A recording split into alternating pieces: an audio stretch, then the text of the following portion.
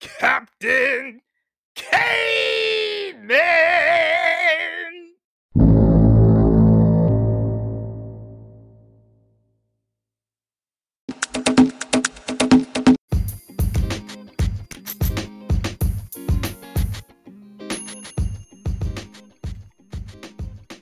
Greetings, listeners. This is your Capitan, Michael Cave. I'm still alive. I still have a virtual cruise ship. And while I haven't set sail in 2022, here we go with the maiden voyage of 2022 with a very special guest, Joe Tosti. Joe, welcome aboard my infrequently used vessel. How you doing, sir? I'm fantastic. First one in 2022. I love it. It's like March 5th or something like that.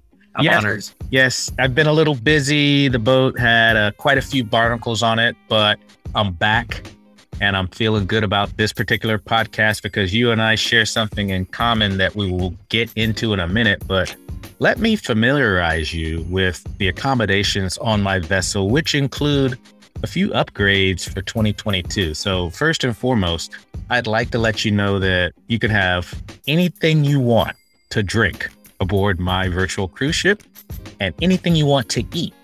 And even though we haven't sailed in 2022, the food was brought on today. It's not spoiled. It's not bad or anything. So you're not going to be getting seasick because of my cuisine.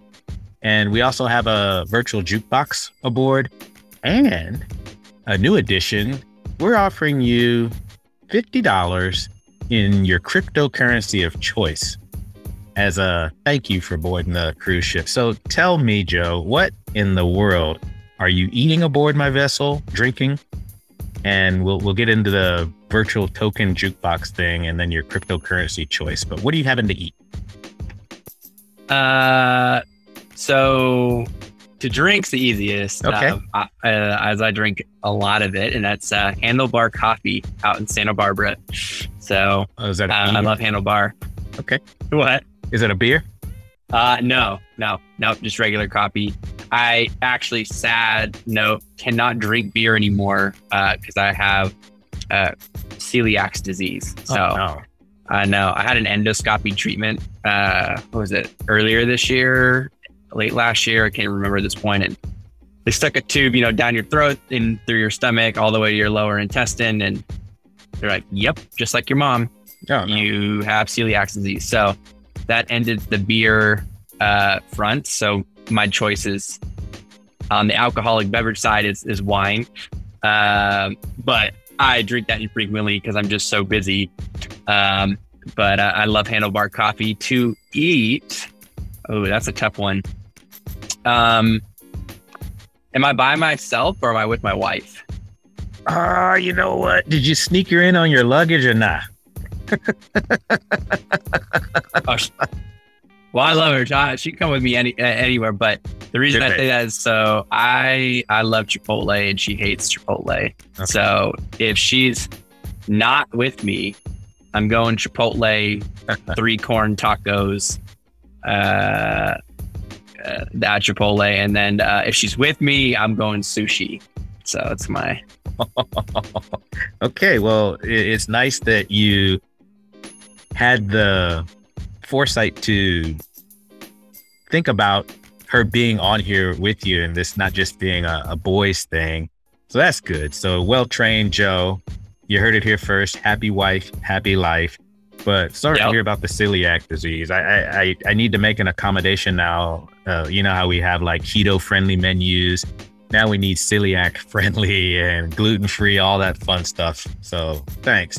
All right, so yeah, I thought you said Handlebar Coffee, but you said Handlebar Coffee. So, okay, no problem. Oh, yeah. You can fly in anything you want, even after we set sail. So, cool. So, you know what? I didn't ask you, Joe, about dessert. Do you want dessert or are you not a dessert guy? Oh, I've got a big sweet tooth. Oh, yeah. I think I got that from my grandfather, which is not good. Favorite dessert. Oh, man. I love chocolate ice cream with a brownie, but I've got to, make sure that's not happening on a regular basis. My favorite thing since I've become, gluten-free actually is Milk Duds, which is bad. Wow. I'm popping those all the time. I'm editing a podcast and just Milk Duds are getting thrown down.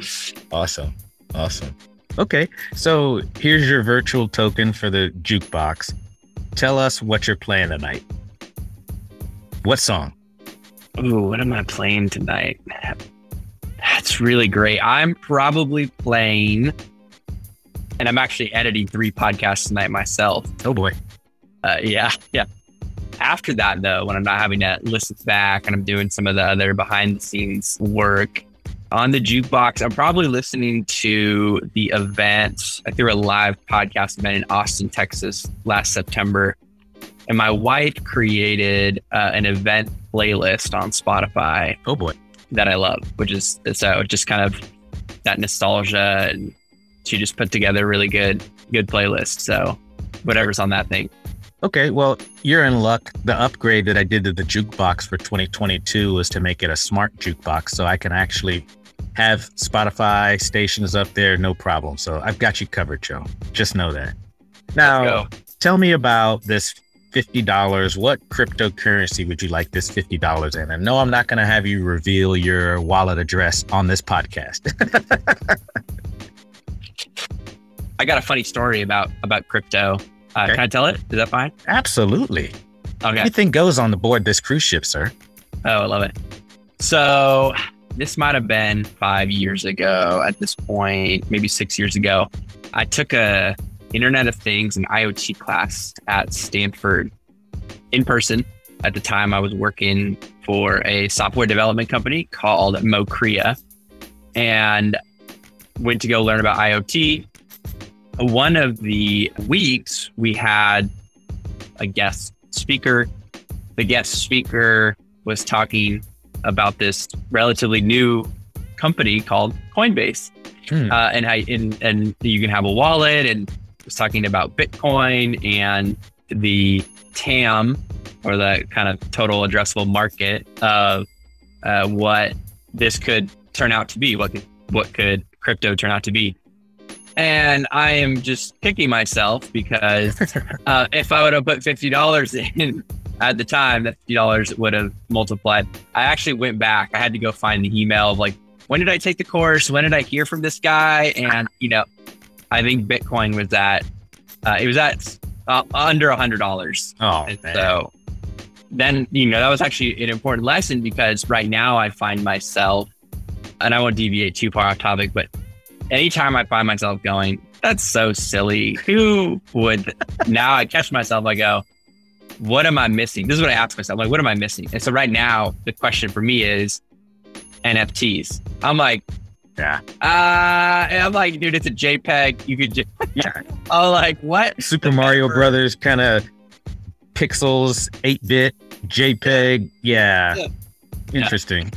So there's just some funny. So I'm like holding myself. I know there's a lot of people who are smarter than me who see some potential, but I don't know. I'm not sold on it, but I am open-minded. So for the future, because it's like the iPhones, I think it's maybe 20 years old, if that. Maybe it's like 12. I don't even know, but it's not that old where it was like revolutionary to have like a phone that played music and took calls, right? Yeah. So as far as my $50 in crypto, I don't know. I'm pretty vanilla. I'd probably just go Bitcoin. Okay. I know, not that impressive, but.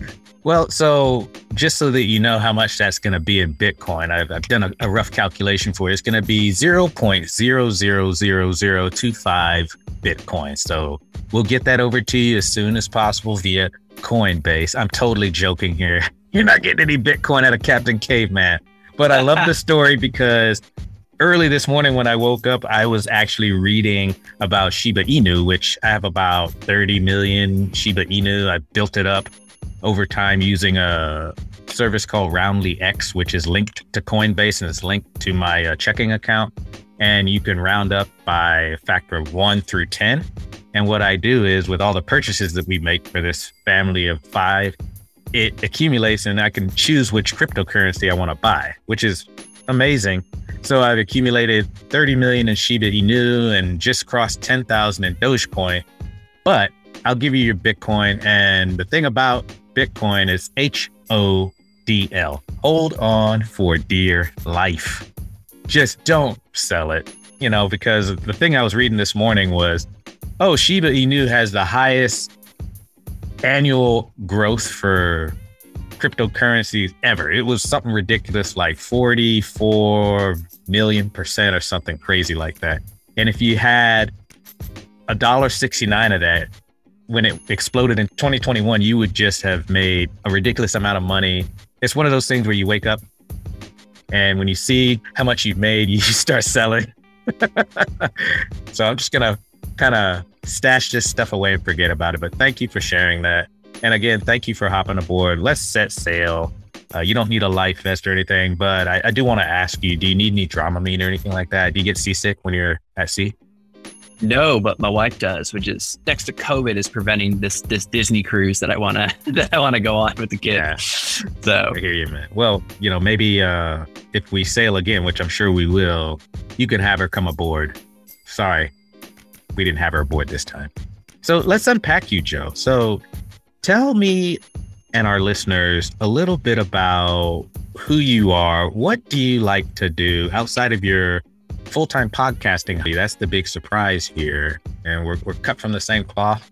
Although for me, it's a hobby. For you, it's a gig, which is awesome. But tell me a little bit about your background and who you are as a person and what you like to do. So, oh man, I don't even know where to begin. You can go to joetossi.com/about to get the full kind of more picture context. I don't normally talk about myself, which you would think is kind of funny because I interview people all the time, but I never talk about myself. So if you see me blush right now, if you watch this on video, that's probably what is happening. I don't know. I guess, I can kind of start. I didn't grow up with dad, so just grew up with my mom and then my sister and my two aunts. So that's kind of the first, I think, lens and perspective that I come from. Right. So actually, International Women's Day is next Tuesday. Right on. And so the one disagreement that I have, and I don't know if it's popular or not popular, but I hear a lot about equality as far as men and women. When you grow up and you have a single mom who's waitressing every night and crying over money, pretty soon you think, no, women are superheroes. Oh, absolutely. And I'm thinking, forget the equality piece about it. Women, from raising kids to working full-time jobs, it's impressive. Yeah. I don't know how they do it. So, yeah. But that's the perspective I come from, is just growing up and seeing a bunch of women in my life. So went to high school, played basketball, loved basketball. When I was younger, yeah, you're right. When I was younger, a lot younger, I did love running.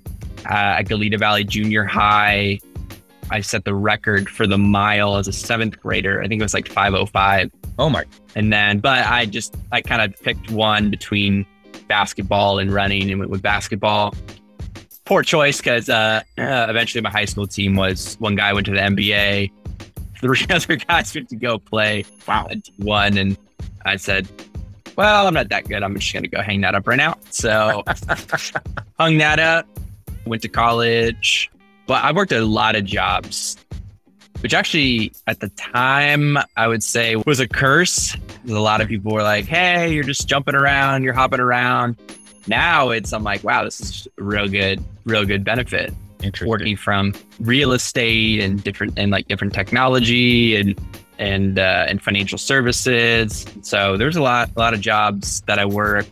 So actually my first software job was at Yardi Systems, which was super fun. And that was a number of years ago. I still have some friends who worked there, and Yardi is a property management software company. For those who don't know, I worked as a technical account manager. And when I started, I was basically as junior as it gets. Actually, there's a funny interview story. So you interview with 8 managers. Oh. And so, yeah, so you just go around 2 at a time, and you only need 1 to pick you. So apparently 7 out of the 8 didn't like me because I didn't know SQL I knew accounting and, pretty personable, but they wanted someone who could, make an impact on day one. But I had one guy who believed in me, this manager, Anthony Harris. Shout out. He's now retired, but he actually had owned his own business before. I think he had got acquired, and he had a different mindset. And I kind of always took that. And he already sent me. I went to San Francisco, took a SQL class there, learned SQL, and then pretty soon, a couple years in, was making some pretty great strides. So that was awesome. Transitioned over to medical software. From there, transitioned to like account management, Mocrea, which is like a software development company, which actually got acquired by Nagarro. Left, went to go work at a startup in Santa Barbara, and then came back.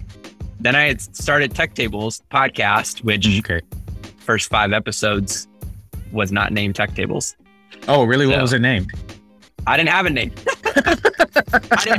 I was like, I got this cool podcast. And so then it's kind of same format. I just didn't have a name for it yet. And no brand. So no brand. I kind of want to unpack this. I've had a lot of jobs thing. I want to really understand the why behind that, because if I'm going to guess, maybe you're a variety as a spice of life guy. You're looking at, I could find something positive in every opportunity. Am I onto something, or what was driving the comfort going from job to job and getting experience? But the Anthony Harris person was the catalyst to give you your big break. It's always nice when somebody sees something in you that nobody else sees, and then you just take off like a rocket from there. But what was the driver to you being comfortable going from opportunity to opportunity?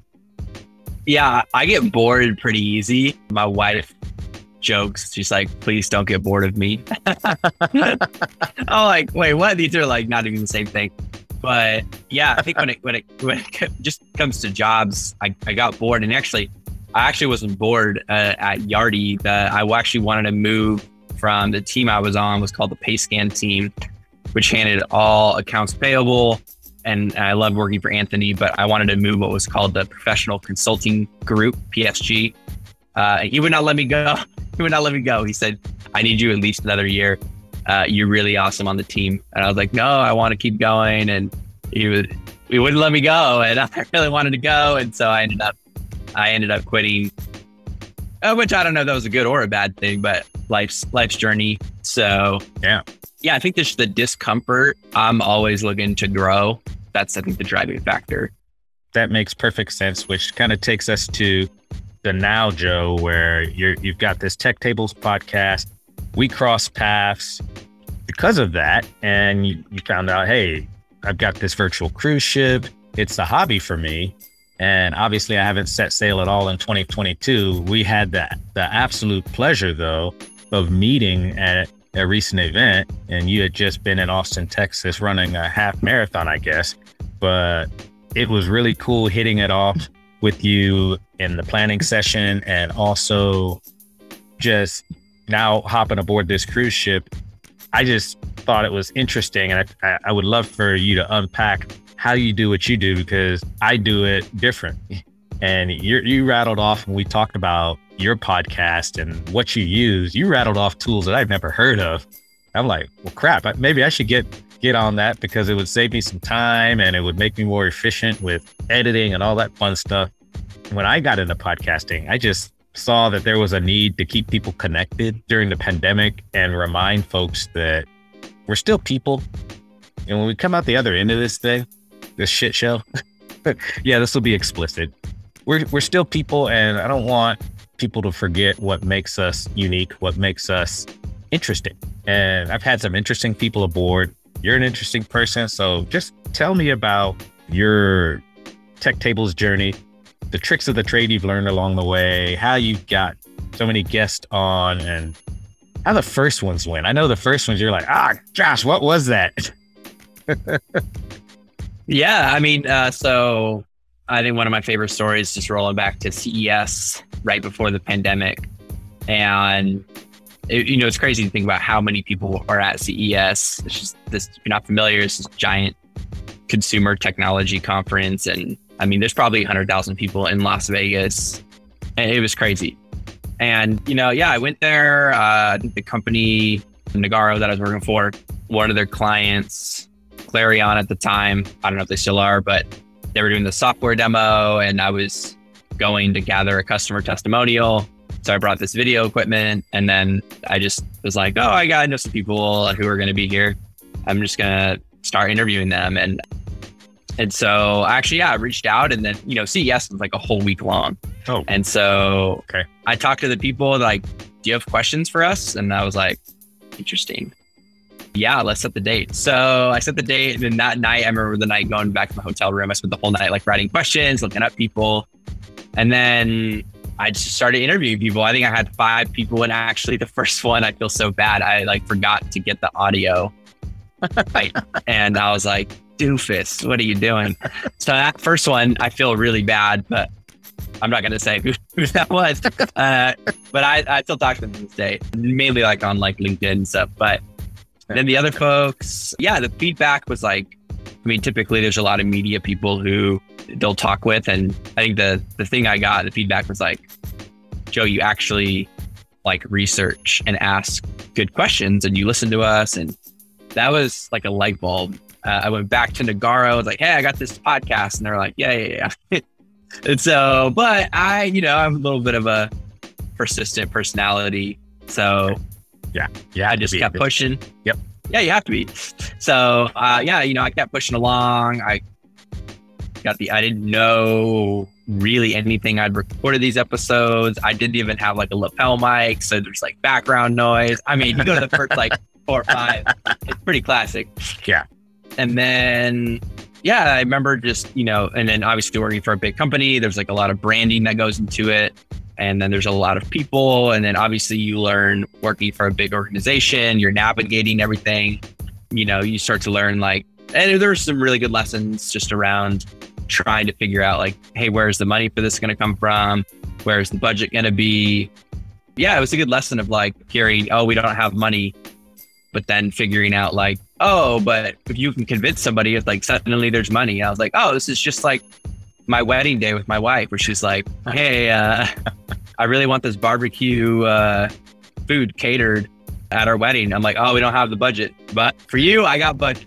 Right? See, this guy's well-trained, audience. Happy wife, happy life. This is why we call it on this podcast Solid Gold. He's given the solid gold keys to a happy marriage. Yes, dear. Yeah.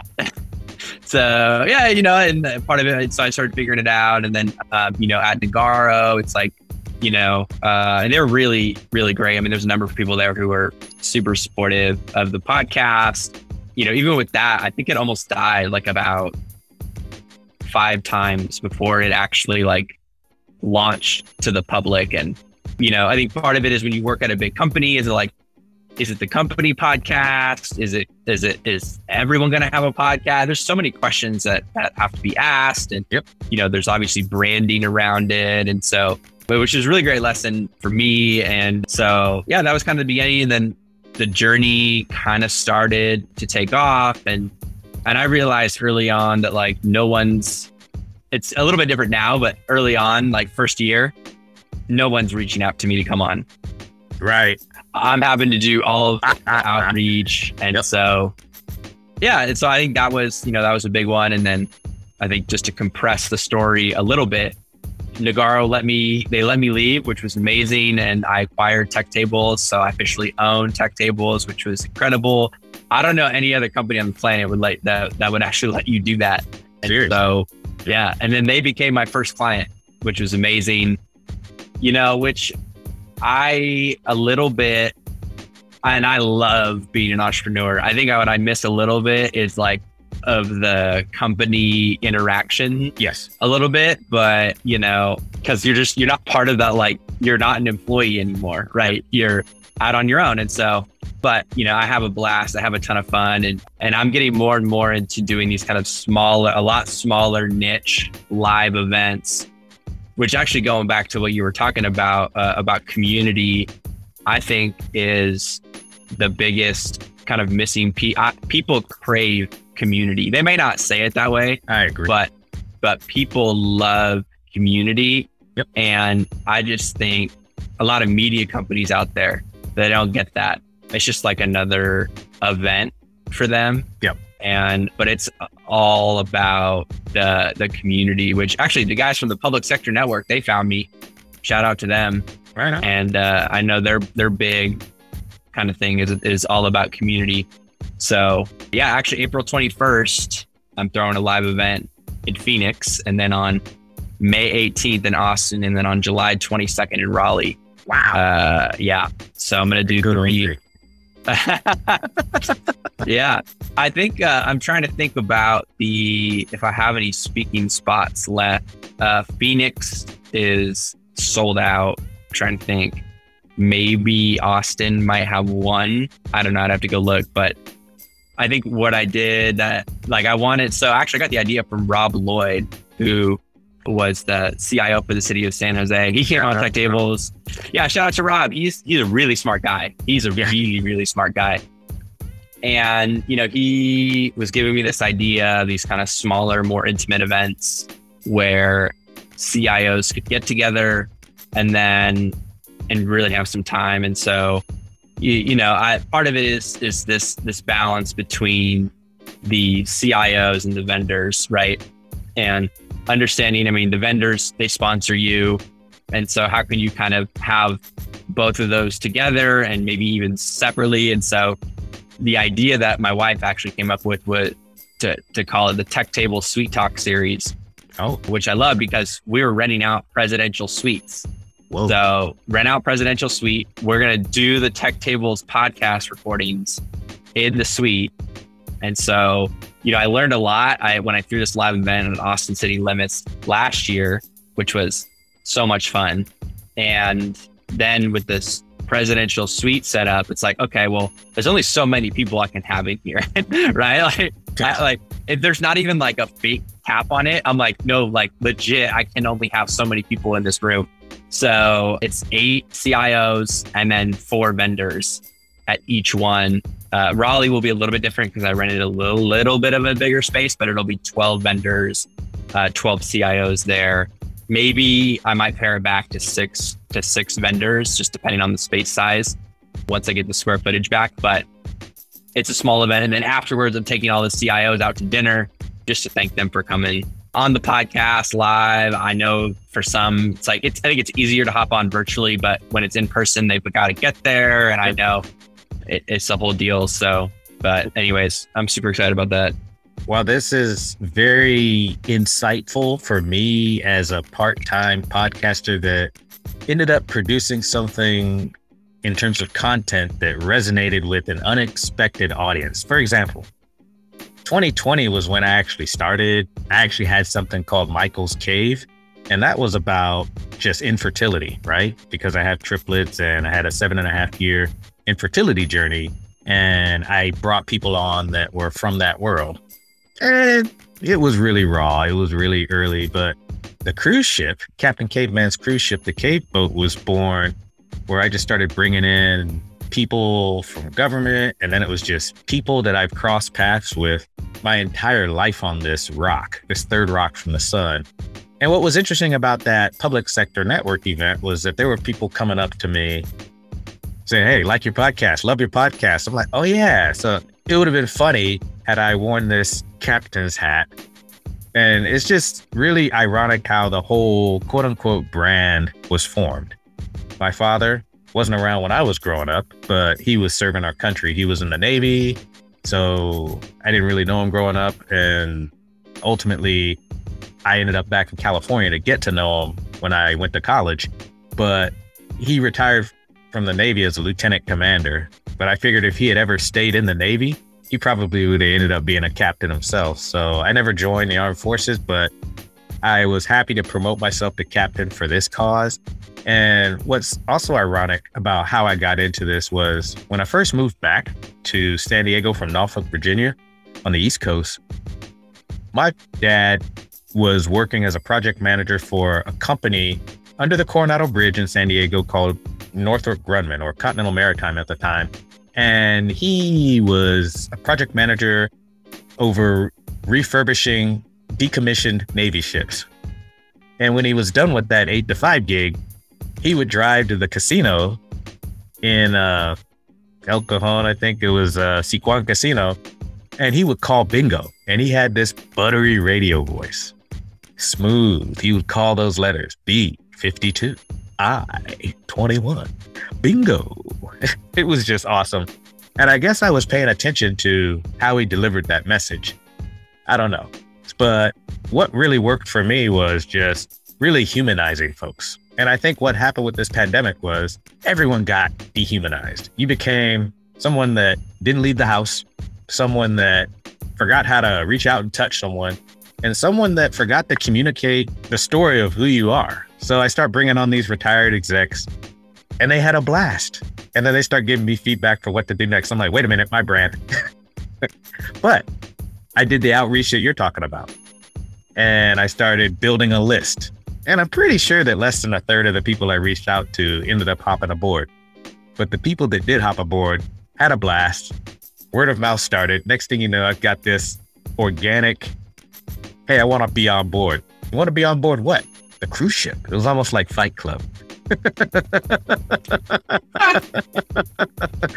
And then I'm hearing from people, hey, people like your podcast, man. You got to keep that going. You got to talk about this. Hell no, I'm not talking about that.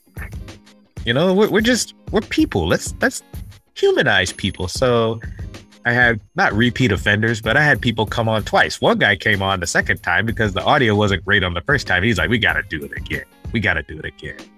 It's just so much fun. But then my wife, happy wife, happy life, says, hey, how many of these you going to be doing? Because you've done them every weekend. You're doing them during the weeknight.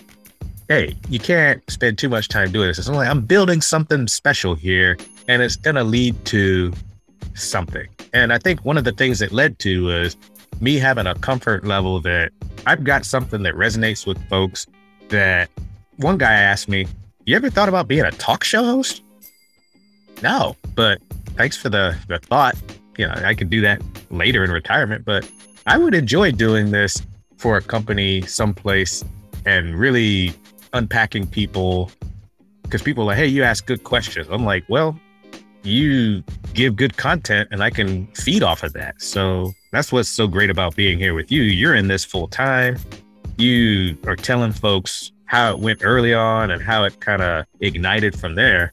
For me, it ignited, and I was just like, all right, I can't sail that off. And I was doing audiobook narration as well. I'm like, no, doing too much. It's a lot. And then the editing takes a lot of time, as you know. Yeah, I'm actually streamlining that even quicker. My wife helps out behind the scenes, but even that, I'm pretty aggressive about, I think on the productivity front of setting a timer and just going. I focus, like deep work focus. So Descript is a great tool if you're looking. I mean, it's $30 a month. I think that's for like the premium version. You could probably get the cheap version. It's got to be $10 or something, but it's probably one of the best tools on the market. Wow. I get the podcast, and at this point, I used to really go over every little detail. Now, and I rarely actually listen back. I've been listening back to the last couple because my wife is so great. She's watching the kids, and we're actually moving right now. So it's been super crazy. Yeah. I dislike moving so much. And so Descript, it's like, there's an automatic thing where you just hit cut out filler words and then cut down the sound. So anything longer than like 0.8 seconds of a gap, I just cut that down to what I need it to be. And then actually I just listened back. Mainly I just cut out anything dumb that I say, or you not even dumb. It's just more of me mumbling like, and no one ever sees on the final episode, which is so funny. Yeah. So that's a great tool. So I'm, cutting that down. Still take some time, but cut that down. And then actually where I'm actually in the process of, if you go on the Tech Tables, you go on any episode on techtables.com, you'll see, it looks really great. It just takes a lot of time to put it together from, creating the image to grabbing the quotes to the timestamps to and there's like a custom transcript with everyone's face on it. And wow, that's a combination. I'm using this headless CMS platform called Contentful that has an API that integrates with Ghost. But I'm actually going to move off of that, and I'm going to slim down a little bit, because one of the things I'm looking at is like the velocity, the rate at which I can get podcasts out, because I'm so far behind right now. Wow. I have a giant list of people who are like, hey, we got to write my podcast questions. I'm like, I am so far behind right now. It's insane. So I'm trying to pick up the speed and just make it quicker. And any automation is really great. So I'm big into tech tools and all that. And so I'm trying to, as much automation as I can get going. Wow. I'm a fan of. Wow. That was what was so fascinating, that we're doing the same thing. You're further out to sea than I am. I'm kind of like one of those 3-day cruises. You're kind of a transatlantic cruise with global repositioning, and you're on a super ship. I've got something that's like one of the smaller cruise ships and stuff, but I do everything, my own editing by hand and all that stuff. And I listen to it. It takes me, for an hour podcast, probably 3 hours, if I'm doing it good. But with your tools that you're mentioning, I could probably get it done in a half an hour and not have to listen to too much, and it would be pretty good, I'm thinking. So just so that everyone knows what my tools are is I use Zoom to record the thing, and then I take it into Audacity, and I have a custom macro that cleans up the audio. So I do all the cleanup first, and then I strike out the stuff that is filler or whatever. And then I produce the MP3, and then I load that puppy up into Anchor, and then I add some free music, blah, blah, blah. And then I post it, and then I tag. So I could learn a lot. I cut that down. I'd cut that down. 3 hours. That's crazy. I'd cut that down fast. Yeah. I actually cut out the music, the intro music to Tech Tables. Because I'm so busy.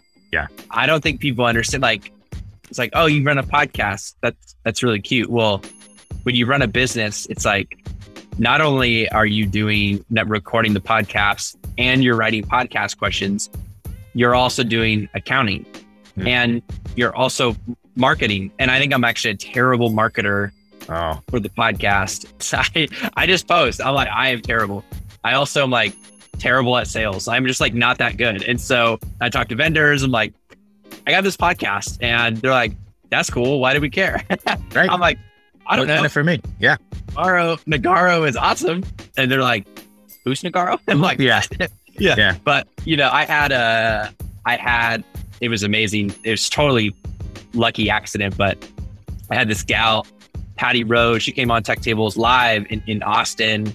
She's VP of public sector there at Verizon. And she was there, and she was like, Joe, this is magical. And so they're like, we want to sponsor you. I was like, oh, this is awesome. So I just recorded with Jim Weaver, who's the state CIO in North Carolina, and Verizon sponsored that episode, and they've got kind of a special thing in Q2 that I can't talk about yet, but I'm going to kind of go on the road, and should be a ton of fun doing a lot of recording for them. But yeah, if you see like the content and the community, it compounds and it grows. Mm-hmm.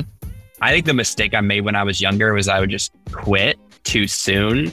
Yeah. And the only thing that my wife's like, the only difference right now between you and the other versions of you is like, you haven't quit. And actually I tried to quit a couple of times. Like, dude, no one likes the podcast. People don't like Tech Tables. I'm putting like my heart and soul. I'm like, this is dumb. I quit. And I had some people who would tell me that do not quit. Like whatever you do, wow, do not quit. And so thankful for those people who told me not to quit. I never really thought of quitting, Joe. I think that I was using it as motivation I've always looked at getting better and rebranding, refactoring, and evolving. And I figured I've picked up a few skills along the way. Some people think I'm funny, but at the same time, there's all these other things that I could do that I could package into a brand and actually produce a product that resonates with people. I think if COVID had never happened and I had still done this, maybe it would be even more popular, because I learned early on in the podcast journey that a lot of people listen to podcasts during their commutes. So when people were still going in and I had started in 2020, people were like, hey, I listened to your podcast on the way into work. Nice, man.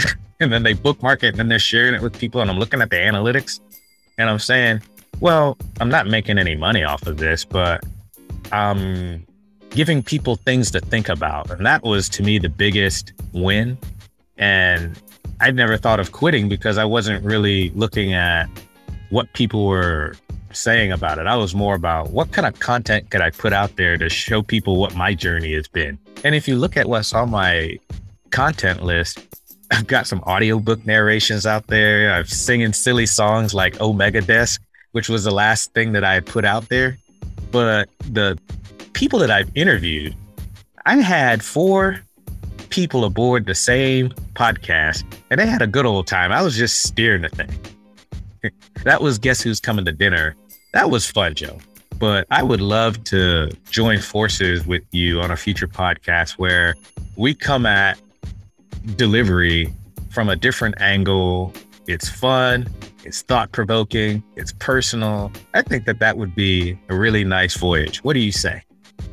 Yeah, if we can make the schedules work together, or maybe I should say at some point you'll come on Tech Tables.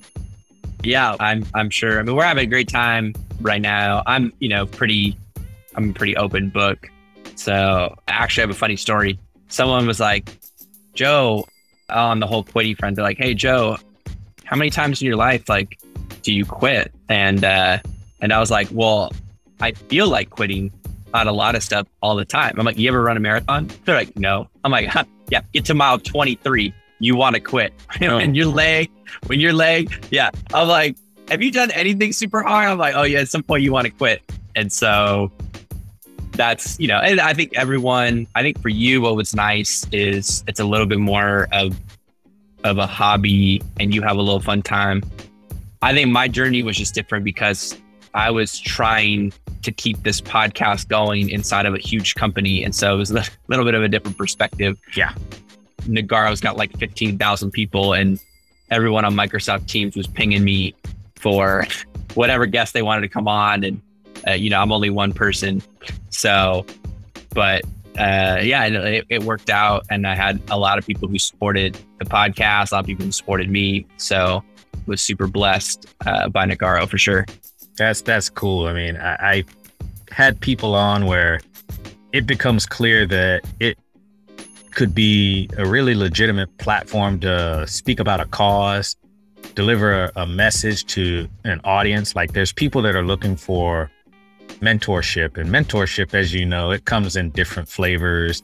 And sometimes the best thing you could do to inspire someone is broadcast on a platform like a podcast where you're just speaking from the heart about your journey and people can take what they need from it. And that's the nice thing about podcasts. You can play it back. You can stop halfway through and chuck the rest, or you could go all the way to the 59th minute and not listen to the last minute and be good. But then you could forward that if it resonates. Like we had a guy on and people were like, I had no idea this person was so deep, because all they knew that person as was one thing. And to me, that's the sign that you've got a product that's resonating with folks out there. And I wasn't really into the analytics, but I did find it interesting who was listening, which episodes were popular. And I was curious, as far as your podcast, your brand, what have been the most popular episodes? Is it when you bring on somebody that's not famous, but prominent, or is it just the topic, or is it a combination of both? It's a good question. So I almost never look at the analytics, but at the, I think just end of the year, beginning of the year, I was just looking a little bit. I didn't look too deep at it, but I was just like, okay, what are some of the top episodes? And I think mainly I don't care that much just because I just bring the same amount of intensity and focus to every episode. And then I just let it fall where it falls. But I think the top 3 or 4 off the top of my head right now would be Mandy Crawford. She's for sure up there. She's the state CIO in Texas. J.R. Sloan, he's the state CIO in Arizona. Had a senior VP of product at a company called Dynatrace. Cool. That was definitely up there.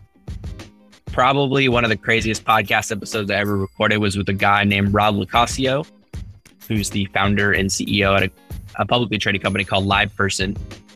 Funny, LivePerson was the first stock I invested in when I was 18 years old at under $4 a share. And then the CEO, I connected with him and he actually came on twice. He came on to Tech Tables and I got this personal podcast called The Study. He came on both times and we hit it off, and Rob is just an amazing guy. And so those are probably some of the top, I think my top personal episode. I mean, I've had some really great ones. Jordan Rayner is one. I had this guy whose name is JP Donnell, and he is a SEAL Team, ex-SEAL Team 3 sniper. Wow. And that was an amazing podcast episode that we had. That one's been super popular. A lot of people send me a lot of really great feedback on that one. So yeah, I'm just kind of focused on building the community around Tech Tables and stay focused with that. And I think what's encouraging, especially and I found probably the biggest niche that I found is in the public sector. I don't know. People are a little bit nicer in the public sector. I don't know what it is, but oh boy, sharing. Well, there's not competition, right? And so Texas and Florida and California are all trying to serve their constituents to the best they can, right? Yep. So, you can put the politics aside and people in the public sector are genuinely trying to serve the people of their state. And right now, especially from think about a digital delivery model that, COVID forced upon everybody, it's been fascinating to see what states are doing what. And I think, the podcasts are really great because it allows other folks to share not only what they're doing, but how they're thinking. And I think what people really lose is it's not just about technology, but I always joke that Tech Tables is not actually a technology podcast. It's actually a people's podcast just wrapped around technology. Yep. And awesome. Yeah. When I think about the different states, you think about culture, and I don't know, sometimes people are oh, this is so fluffy. And you're no, it matters a lot because, and I won't name out specific cities, but there are specific cities that I know that are hey, you have to work from this desk in this location in this capital city. Well, that's a problem if it's insanely expensive and you're trying to get talent there. Why can't they work out a hybrid model or a fully remote model? Or, you got to start getting a little bit creative because, the talent, I actually wrote about the talent war today a little bit. Wow. And, public sector are starved for really talented, really smart employees. So how do you go out there? You've got to get a little creative. You got to be a little bit like a startup. You got to have that startup mindset of, how are we going to position our talent? And if talent wants to be remote, if talent wants to be hybrid, can you be flexible? And if you're unwilling to be flexible, there's going to be consequences. Mm-hmm. And you're not going to have a lot of really smart people working for you. And so in an age where, I talk to people, I've got good friends in Amsterdam, right? I FaceTime with them and I have people all around the world and they're working on projects and cool things all around the globe. Let's just take the state of California. I don't know what the rule is, because I haven't actually interviewed really too many people from the state. But if someone has to sit in Sacramento and they want to be in Orange County, right, mm-hmm. It'll be a little bit of a problem, and California will, suffer from that. Or if you're in San Jose, I'm in Santa Barbara, housing prices are insane. Okay. Maybe you want to move inland a little bit where it's not so expensive. Yeah. So That's fascinating. I think that some of these challenges that you're talking about, people have confronted head on, and then the old way of thinking has caused the talent to say, you know what, I have choices and I'm going to exercise those choices because this is what I need in order to stay in this world. Like just for example, in the state world. And, you know, the millennial generation, different way of thinking, different expectations, different motivations.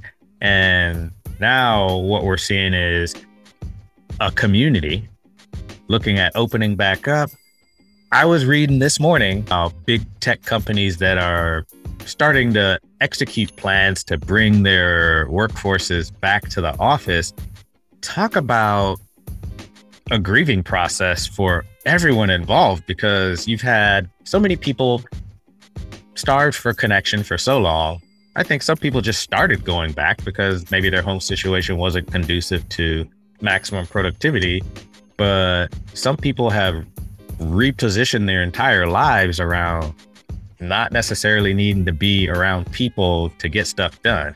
And if you're talking about a legitimate constraint recruiting talent and retaining talent, yeah, if you're going to force people to be in one location, you're going to start seeing people go where there is flexibility, where there is the chance to have a remote first culture and mindset and working environment. I've even gotten used to it. You know, it's friendly on the miles in the car. You know, I drive a Ford Mustang Mach-E. It's a special deal with how I bought it, where it's like 10,000. It's not a lease. It's like 10,500 miles a year. You can imagine if I bought that pre-pandemic, with as fun as that thing is to drive, I would have gone way over the miles, especially if I were going in to work 5 days a week. So I got benefits from being able to stay home. I've gotten used to connecting with people remotely. Normally, when you connect with somebody, Joe, you meet them in person. You shake their hands. You look them in the eyes. All this has been like put on ice. So when you're talking about talent, I think, yeah, generally speaking, the workforce needs to look at what's actually realistic. You know, like I rebranded my connections around, all right, I'm working from home most of the time, and I get my emotional, social connection needs met through other avenues after work. Works out good. Yep. If you're going to have to rethink that whole thing, it's going to be like, well, there's going to be a grieving process involved because I've already figured out how to get what I lost early on in the pandemic.